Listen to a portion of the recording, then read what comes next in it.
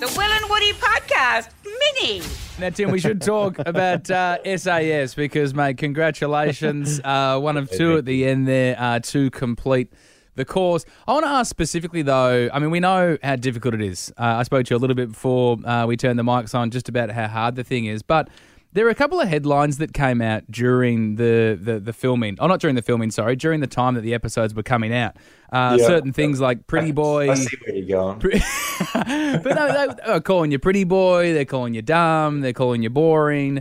You'd obviously see those headlines, mate. And I know you personally. I know that's just not the case at all. But how does that feel to, see that in the headlines when, I mean, because on face value, you're doing quite an incredible thing here. You're surviving in this, one of the hardest things you can do, which is an SAS course, and then there are headlines saying that. So how was that received? It was pretty frustrating. A couple of things. I get it. So the writer who wrote most of those things was doing it in a kind of comedic way, and I was sort of but a lot of people are reading it as gospel, and then when it gets boosted, and especially because it's on news.com, you think it's a news story, but it was. So the headlines, you read it and you go, okay, it's pretty rough on him, but it is a kind of funny sort of piss take sort of thing. Yeah, right.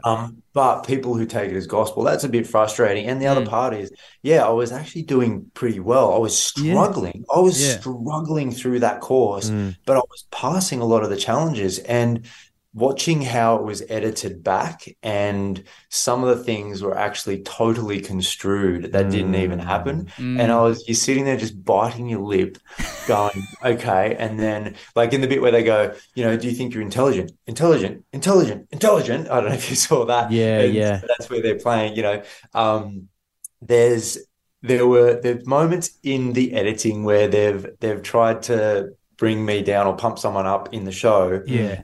But then when you topple that on top of someone writing stuff, and they've kind of given me a bit of a Ken doll edit up until the end. Yeah. The final episode, I felt they've shown me, But up until then, you see me in the background having a shower with my shirt off, or kind of, just piping in every now and then and not really involved. And I'm like, that's not how it was. It sucks. And so I've got a bit of a, Ken doll edit, and, my job is beach.